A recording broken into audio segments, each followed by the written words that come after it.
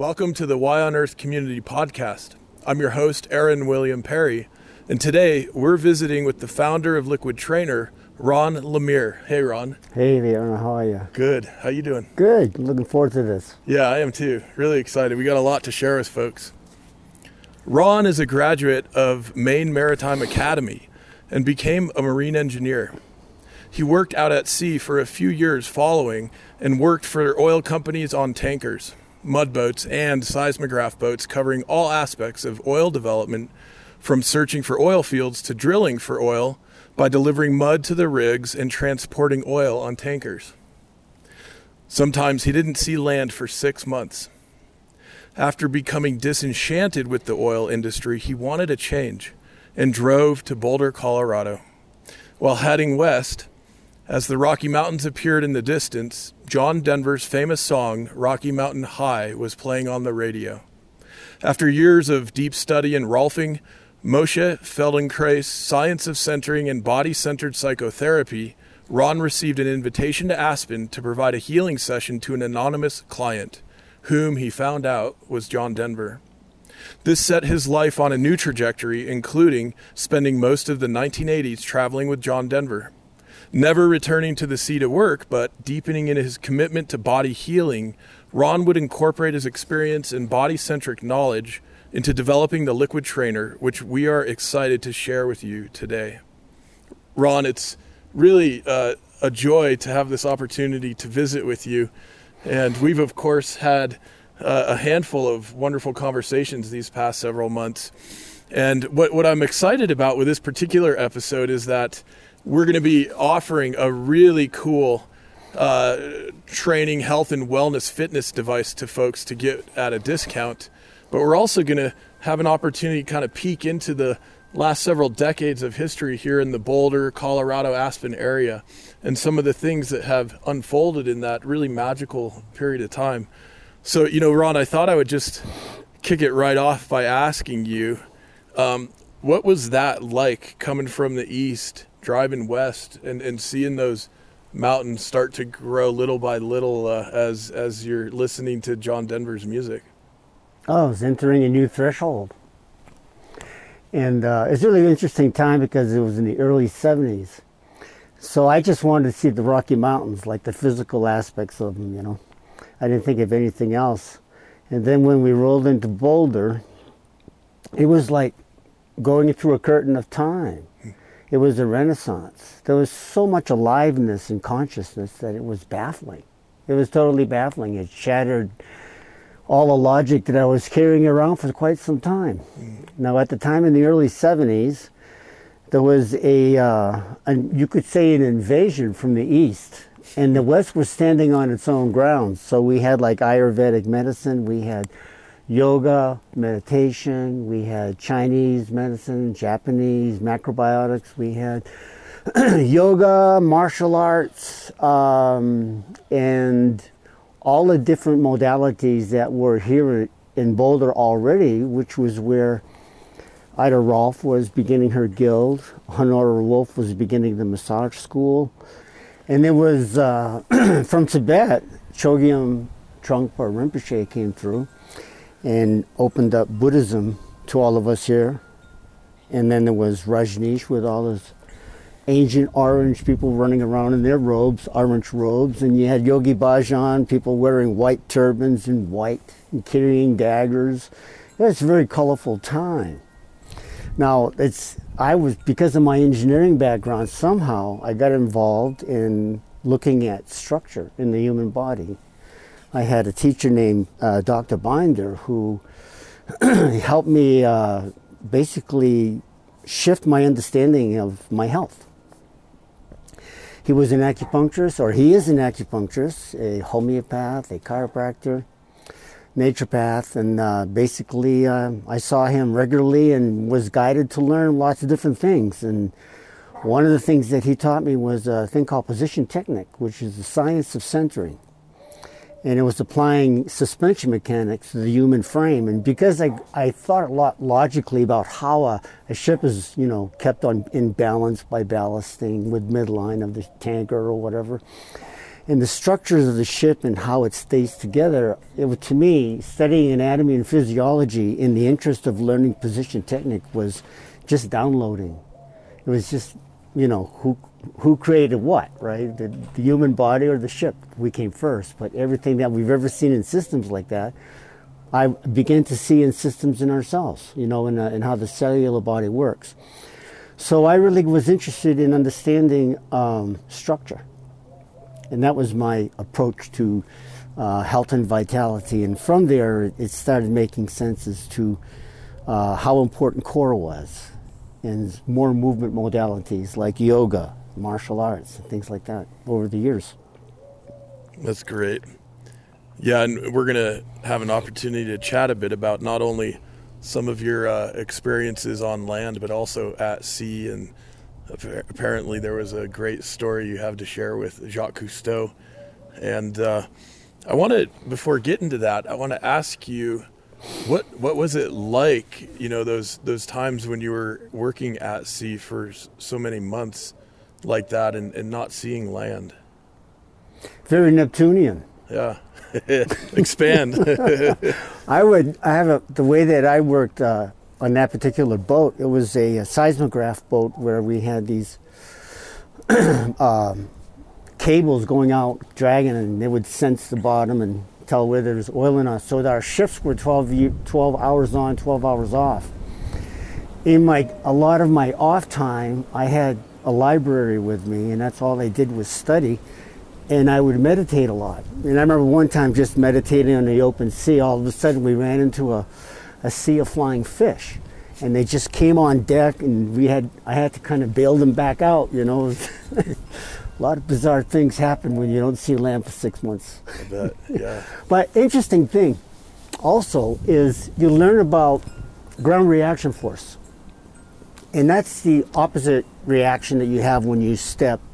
Gravity comes and gives you an opposite reaction. Now, when you're on a boat, you have to be very grounded. You can't walk above your center. You have to be totally grounded into your center. So if you're at the bow and the boat is listing, starboard and port, whenever the starboard side comes up, you push away from it, shifts your weight to the left side, and then you push away. You have to be stuck to the deck. And you have to go with the rhythm of how the deck moves. And in order to do that without getting seasick or any of that, is you have to think from the ground up. And that's called ground reaction force. And that understanding, maybe in the 6 months of being out to sea, was totally in my cells to understand how we walk on the earth. Because you never think about ground reaction force on the ground, but I can help you relate to ground reaction force if you're on a boat. Mm-hmm. Right? So interesting. And here we are, our feet, firmly planted on the ground. And part of your technology, of course, the core of it is that you're working with water, with liquid, as you're moving it around. And I thought maybe, do you mind holding up the liquid trainer just so we can show folks? And at the end of the episode, Ron's going to actually demonstrate how to use this. And I got one a few weeks back, and it's been so fun to think that, whether we're living in an apartment in the middle of a city or in the suburbs somewhere or out in a rural setting, this trainer should be very easy for us to utilize in just about any environment or circumstance. And it gets a full body flow going in a way that a lot of the other exercise equipment doesn't seem to. It does. At first, in the first lessons, you learn ground reaction force and relative to where the water is in the bag. So what you want to do with the liquid trainer is learn how to send the water from one end to the next. And then it happens in all planes of movement. What you do to one side, you have to do equally to the other. And because you have this little extra 2-pound weight, it tends to want to just pull the tendons enough to say, I want to go further.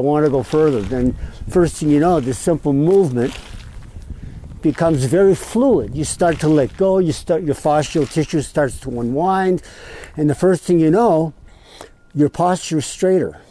because the erectus spinae muscles are equally used in a circular way. Very incredible bonus. You only have to do this for about a week or so, and you're going to be walking differently. Yeah, it's so great. It's so exciting. And we're really excited to announce also that Liquid Trainer is now part of our regenerative economic ecosystem, which means that with the code Y on Earth, when you go to liquidtrainer.com, you'll get a 20% discount on your purchase, and a portion of the proceeds will be donated to the Y on Earth community to support our podcast episodes and our community mobilization work going forward. So it's a real win-win-win, Ron, and we're really excited about the relationship and sort of bringing in the new year 2021 with this in mind, and inviting folks to make Liquid Trainer a part of their health and wellness routine. Should be a lot of fun. And if you think about it, we are cells of the planet. The planet is 70% water. We're 70% water. The planet turns in a counterclockwise direction, and our dominant side is counterclockwise, being right-handed. And so when you do a movement, whenever you'll take this, you could look at it because it's sort of like a flexible plastic, right? This is a special polyurethane, and it has an incredible strength, durability. You'll never, ever really, through movement, ever puncture it. You'll puncture it through putting it on the wrong...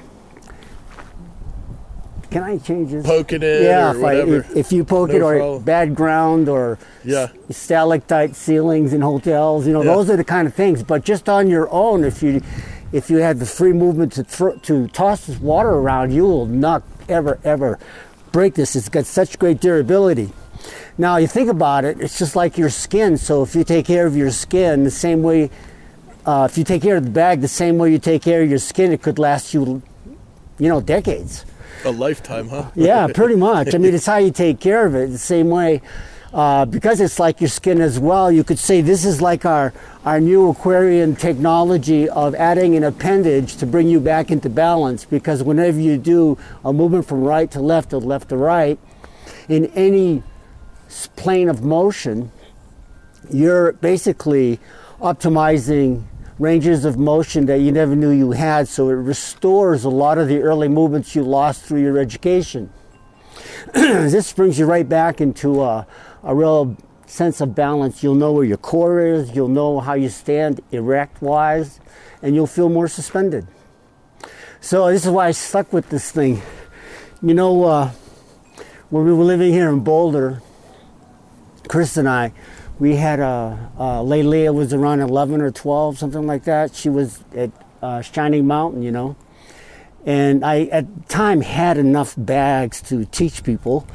And she says, Dad, maybe you could help, class. You can teach the class. So I got this Waldorf class. And they were like between 7th, 8th, and 9th grades. And so at first, two of the young boys, probably around 10 years old, were like, they had this kind of posture, Yeah. And you see that a lot, right? It's like the bones are growing faster than the muscles, so they're like tight, right? Yeah. And I thought, oh, that's interesting. We'll see what happens here, Because at the time, I was just using the bag to rehab shoulders, because they did such an incredible thing with shoulders. And so it didn't connect yet. I still had 7 years into, cultivating movements and working with the inventor and different teachers that were around. And we had 3 classes per week, and then we did that for 3 weeks, and then we had Christmas break.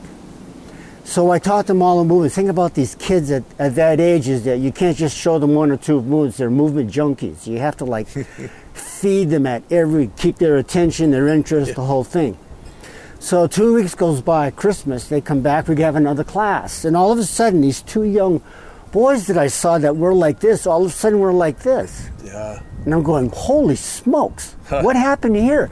So I was curious as to what therapist they went to see. Yeah. Because I've worked on a lot of, kids like that, and changing the structure that dramatically is not done in Rolfing, it's not done in Feldenkrais, it's not done in any of these. These are real serious structural, almost adhesions, because the muscles are so tied in.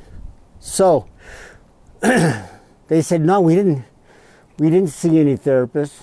I said, what do you mean? Didn't have anybody work on you? No. I said, what did you do? Well, we got a lot of movements to show you. We've been working at these movements like hours every day. Yeah. And we've got like 3 or 4 that I'm sure you've never seen before. Cool. And so it was the bag. That's when it totally got it, saying, holy smokes, if it can do this to this, what can it do to that generation who learns how to do this? Yeah. And by the time, when they get into sports, they're going to have a basic facility, a reflex that they could never have just doing how athletes train today. Yeah, and it creates a real advantage. And I know that you did some training with the Indiana Pacers, the professional basketball team.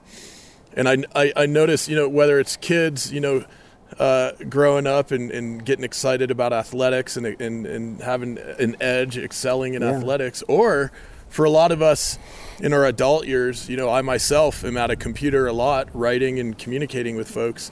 So my shoulders and back, certainly Aaron, get affected by that. It's basically this. It's for kids of all ages and all walks of life. Love it. So no one ever addresses a musician, for example, about how to work out to become a musician. Sure, right? sure. You get the instruments, you're doing scales all the time, and your nervous system is finally tapped in, and you can do all this. But unfortunately, if you don't do anything for the body, what happens is you adapt to the instrument that you're playing. Right. And this is more. This is a veteran piano player's posture right here. After they've, I've got a dentist friend who's quite young, and she's already getting back issues from leaning over like this all the time, working on people's When teeth. you do that and you have a focus, it kind of like creates a form. It creates the fascial form for it, and it hardens. Yeah. Anyhow, this particular device is. I've had like musicians come back and tell me, I don't know what this is, but I'm writing different kind of songs and I'm playing differently. Wow, so cool. Like, oh, cool. So cool. I'm excited we're able to share this with our Y on Earth community. And I wanted to ask, what was it like working with the Indiana Pacers? I mean, these are athletes at the top of their game, pun intended. Yeah, no, they are. They're the most fascinating athletes I've ever seen, because I've never really played basketball. And except for during gym, and so I never watched the game as to really through my eyes of movement. And so after I started developing my sense of understanding structure and how it applied in martial arts or yoga or the different kind of bodies that expressed, I noticed when I was working with the Indiana Pacers is that these guys are freaking incredible athletes. Yeah. They're like Rick Smith was 7 feet 4 or 5 inches tall. And one of the problems he had is his knees were blown out. Oh, yeah. Yeah. And so I watched Rick run down the court, and he had this like wobble, pretty much a 23.5-degree wobble like the earth, Wow. So he was going like that, and I said, well, that's the problem with the knees right there, because that's where it's impacting. Yeah. So I worked with Rick with the liquid trainer, as well as teaching him suspension mechanics. So how to run down the court, for example, where you don't have a line, where you come into your core and you allow your core to extend. This is something that was in the Don Juan books with Carlos Castaneda, The Power of the Gate. Those are powerful books. Well, he learned it, and when it came to the playoffs, I noticed he didn't have any knee pads, and he no longer had the wobble. So I thought, oh, that's kind of cool. So working with these particular athletes, their natural instinct is so developed. It's like at the eye. They have to do everything equally left, equally right. Yeah. I mean, a layup has to be done equally both ways, or the pace scale goes right down, Yep.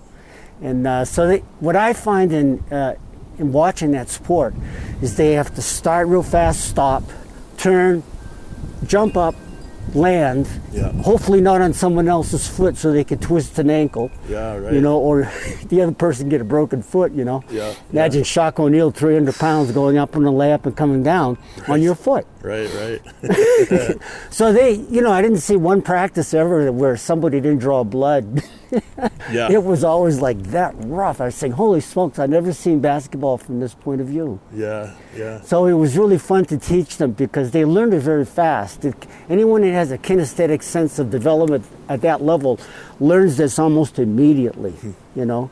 And people who still need kind of a lot of like coordination or steps to get a better coordination, it takes them a little time to learn the movements left and right equally because they rely so much on dominant side that they have to educate the left side. And once that's broken free, then all of a sudden everything starts to change. You have a left and right brain coordination and you have a left and right hemisphere coordination, and not to mention a much greater range of motion in all of the joints, ankles, knees, hips. It's amazing. It's absolutely wonderful. Well, let me just remind our audience that this is the Y on Earth Community Podcast, and today we're visiting with Ron Lemire, the founder of Liquid Trainer, and you can get a 20% discount when you go to liquidtrainer.com using the code Y on Earth. I'd like to thank our sponsors for making this episode and our podcast series possible. And this includes Earth Coast Productions, the Lidge Family Foundation, Alpine Botanicals, Purium, Earth Hero, Liquid Trainer, Vera Herbals, Growing Spaces, Soilworks, 1% for the Planet, Earth Water Press, Dr. Bronner's, and Waylay Waters. Of course, a very special thank you to all of you in our audience and in our Y on Earth Community Network who have joined our monthly giving program. If you haven't yet joined, you can go right to yonearth.org and click on the donate button and set it up at any level that works well for you. If you'd like, you can set at the $33 or greater level and get monthly shipments of our aromatherapy CBD hemp infused soaking salts from Waylay Waters as a nice thank you. And speaking of waters and speaking of lifetimes, you know, this time you spent with John Denver, including when you guys were aboard the Calypso with Jacques Cousteau, obviously what was a tremendous period in your life, Ron.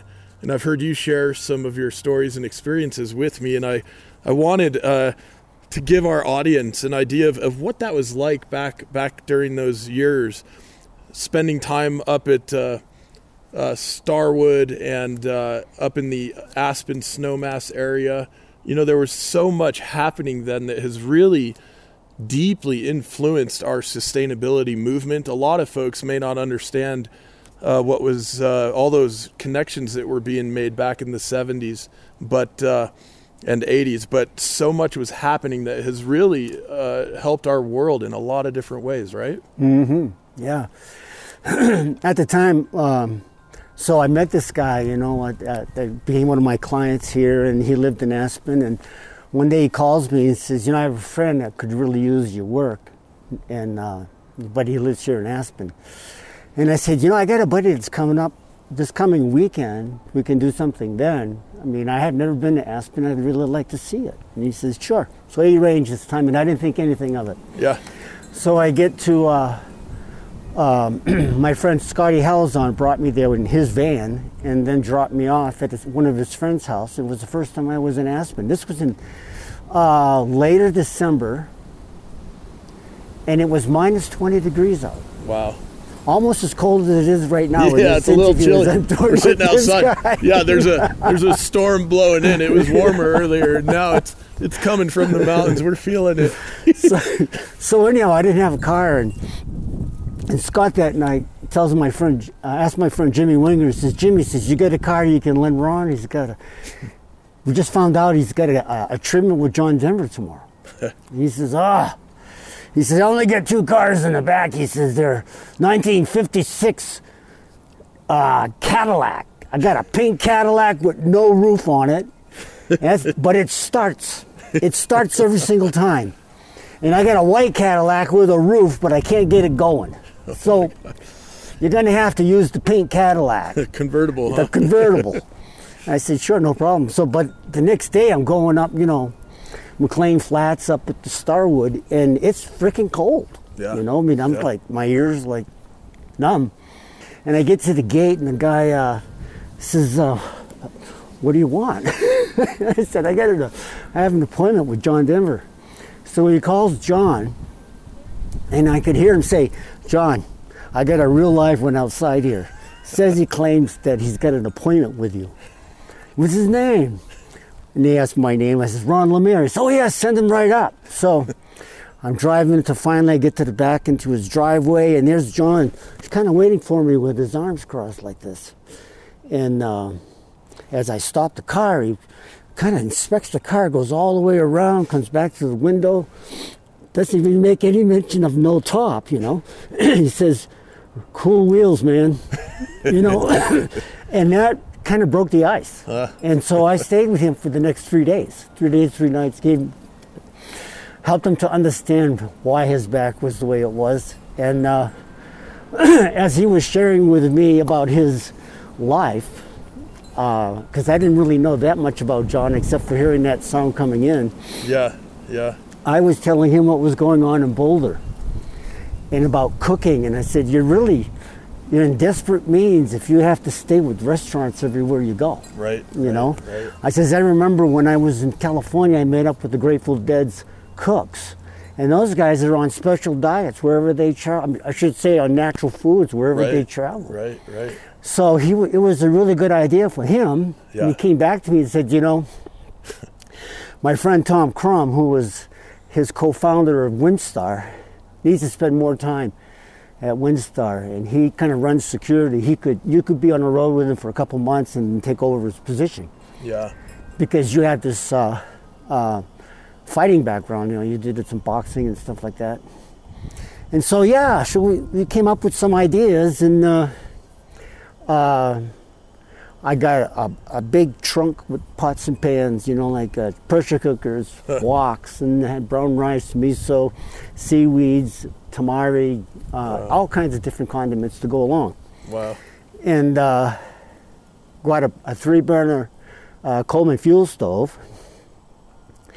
And on February 21st, he calls me to fly me to Houston on February 22nd, which was my birthday. It was just coincidental. So from that time on my birthday in 1980 until throughout the 80s, I was his cook, his therapist, and his bodyguard, so cool. I was his head of security. Yeah. And wow, it just like opened another window. Boulder was one. That was a bag of tricks that I took along with me, because everybody that worked with John literally had a bag of tricks, whether they were their own musician, whether they were management, whatever. He had a good team around him. A lot of skills. Yeah, interesting. And so every day I cooked a meal, 7 or 8 course meal for about 12 people, on the 3-burner Coleman fuel stove. That is so great. Yeah, we were called the boat people. The boat people? Oh, that is amazing. Yeah. That is amazing. And tell us the story. And I know we should probably get you demonstrating the liquid trainer. It'll warm us up a little too. Yeah, it'll warm me up. Do you want to do that first and then tell the story about Jacques Cousteau, or how would you like to do that? Well, let me see. Maybe I could segue with a story. So I was telling Aaron. I met Aaron at our day, and we talk a lot about it. Our day started out as Aspen Renewable Energy Day, and it has almost 20 years now of an annual conference with all kinds of innovators, leaders, scientists, folks working on climate action and soil regeneration and all manners of sustainability and wellness. So just so folks know what that is. Yeah, that's what that is. And now it makes me segue into this other thing. Is this guy named Chip Cummins, who's the author of that. Who's been on a podcast episode. Chip's been on an episode. Anyhow, Chip was with Malcolm at the time that John passed away. And he was in one of the lower houses, so he and Malcolm went up to the house And Chip spent some time in John's music room. And then Chip was telling me, he says, I had all these downloads, man. It's like John was right there telling me. And Chip, see, at the time we had the WindStar Symposium. Every summer there was the Choices for the Future Symposium in Aspen. And that was done with Tom Crum and John and Buckminster Fuller and all these really avant-garde people that would do this, and they would talk about really where the state of the world is as far as the environment is concerned. And so after John passed away, there was a lag. There was nobody picked it up. Anyhow, Chip Cummins, I just want to honor him for taking the lineage from John and just continuing to do our day. That's so great. I'll be sure to send Chip a message when this episode's published and give him a heads up. And so, working with John, I got exposed to a lot of his concerns around the environment. I consider him to be truly one of the more powerful environmental voices. He began so many things. One of the influences that really shifted him was when he was on the Calypso with Jacques. And Jacques was one of these guys that was a co-inventor of like the aqualung, or where you could go underneath water and stay there for quite a long time with the hose, And he took a lot of pictures. So John was going out in the Calypso with Jacques, and Jacques took him down and showed him some pictures, some photos, some movies that he had done like 20 years ago. And they were like incredible underwater scenes of just, tree-like kelp fields, dulse fields. Seaweed was just in total rhythm, and all these different coral reefs and fish that were, it was an incredible aquatic metropolis. It was amazing. So Jacques was saying, John, I'm going to take you now to that same place. I want to show it to you so you can see it now. And John was really excited. He had like a lot of energy around that to see such beauty. So he gets in the suit and he goes down there, and what he sees is a barren desert. It was all gone. It was just gone. And that was as shocking to John as anything was, to make him understand that we're not the proper custodians for our planet, that we need to kind of tune into some of the subtleties of how nature works, be aware of how species are disappearing. And in his music, in many of his songs, he represents the animals. He represents the whales, the dolphins. He represents all of that. He voices it through. And it's really powerful. And if you don't know that yet, listen. Pick up some John Denver music. One of the albums that I felt was really very environmentally centered was also when he did an album with Rita and the Wailers. And they did a reggae song called World Game. So when you hear that... It's called what? World Game. World Game. Yeah. All right. And that was an incredible message. I want to play in the world game. I want to make sure that everybody knows the score about using less and doing so much more. And that's just the chorus. So if you start listening to some of these words, you're going to go, wow, man, this guy was pretty hip for understanding things about the environment. So I really appreciated that. Anyhow, I got a chance to bring this thing on the road towards the end of my time with John.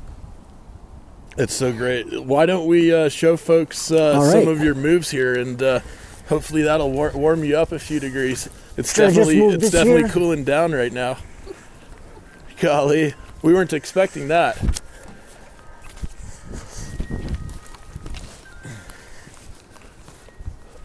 Right here?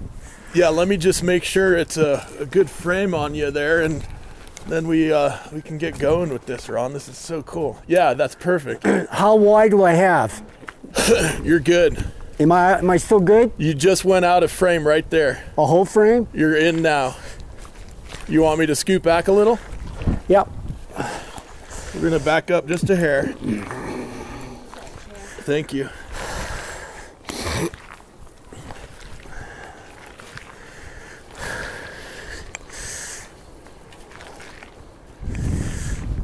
Ready? Good. Okay, so this is a liquid trainer. All you gotta do is learn how to move the water from one end to the next.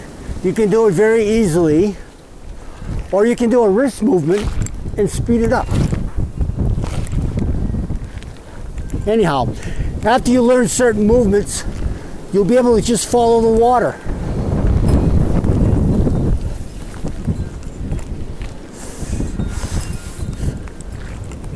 This is the shoulder movement that I was teaching my clients way back in the day. Anyone who would learn this particular movement, it's called the crawl in swimming, will never have arthritis. And the reason why is a lot of times when we do these movements, the capsule is contracted. When you toss the water down, it pulls your arm up. So what happens is you're kind of taking all the tension out of it, doing a full circumduction of the shoulder. And by doing this, you're repatterning that movement so that it works a lot more fluidly in the capsule. If I was going to be a baseball player and I needed something I would simulate this movement. Tossing, fastball, sidearm, fastball, fastball. If I was a golfer, I could simulate an exact swing. By doing it, I don't just do one side. I don't do my dominant side. I do it equally on both sides. What that does, it decompresses the dominant side and educates the receptive side. They interchange their dominance and receptivities. As a result, you have what you call neuroplasticity. The brain is receiving more information. And it's not just the left brain, it's the right brain. So, is it cardiovascular? Yes, I can tell you that right now. That's what I just did.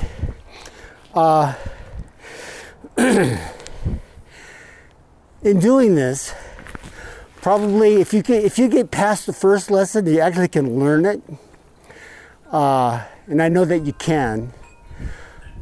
If you actually learn the 8 stationary movements, you'll be able to link them all together to the point where it'll become one continuous movement. And when it becomes one continuous movement, you'll never ever want to not use this. Because a couple things, it's fun and it's quite a workout. So I'm doing this talking with you. I don't even have to think about it, I'm just doing it. Meanwhile, it's like setting a metronome and my body is grounded with ground reaction force. It pivots properly. And then meanwhile, I'm just spinning around my axis, opening up the erectus spinae. And the water wants me to go a little further each time. But that's where I have to be smart about it and just keep it within. So, there's all of these different movements. Every plane of motion in the body is used. And Ron, how often would you recommend folks use this, week to week? That's a great question, because we are kind of like conditioned to say, oh, we work out at so many hours a day or so many minutes a day or at this hour. This is one of these things that if you consider it to be like an appendage and you happen to do things, you take it to the office with you. If you're going to be on a computer for an hour or so, you might want to take a break and just do some movements to reorganize the tissue of the muscles and the nervous system that controls that. So you can use it anytime. I find that with the level that I work at, which is pretty much knowing the movements, if I do a workout for 15 minutes, it's like beyond anything I've ever done.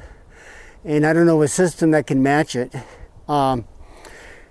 If you were an athlete and you were in competition and you could simulate the movements you most adapt to, you'll use it quite often. You'll use it 5 or 6 times a day. Like a golfer, for example. Think about it. I'm not at a golf course right now, but I can simulate the movement. And because I can do that, if I do it 5 or 6 times a day, when I approach a ball with a club, it's the same movement.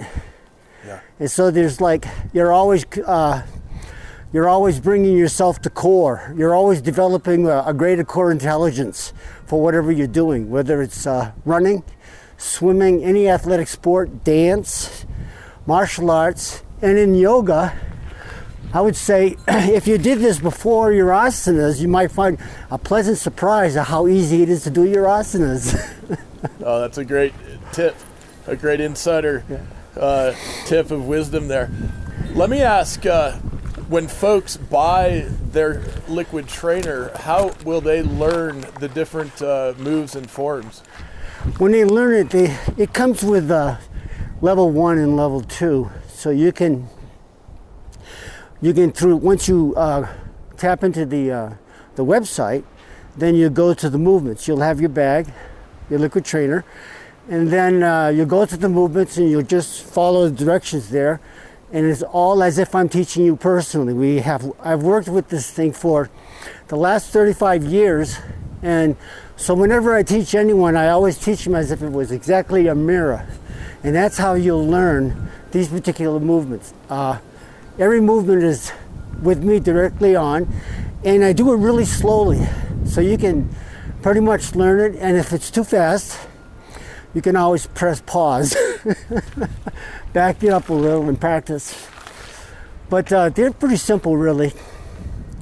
Especially if you put the time in to learn it, you'll get 10 times the reward.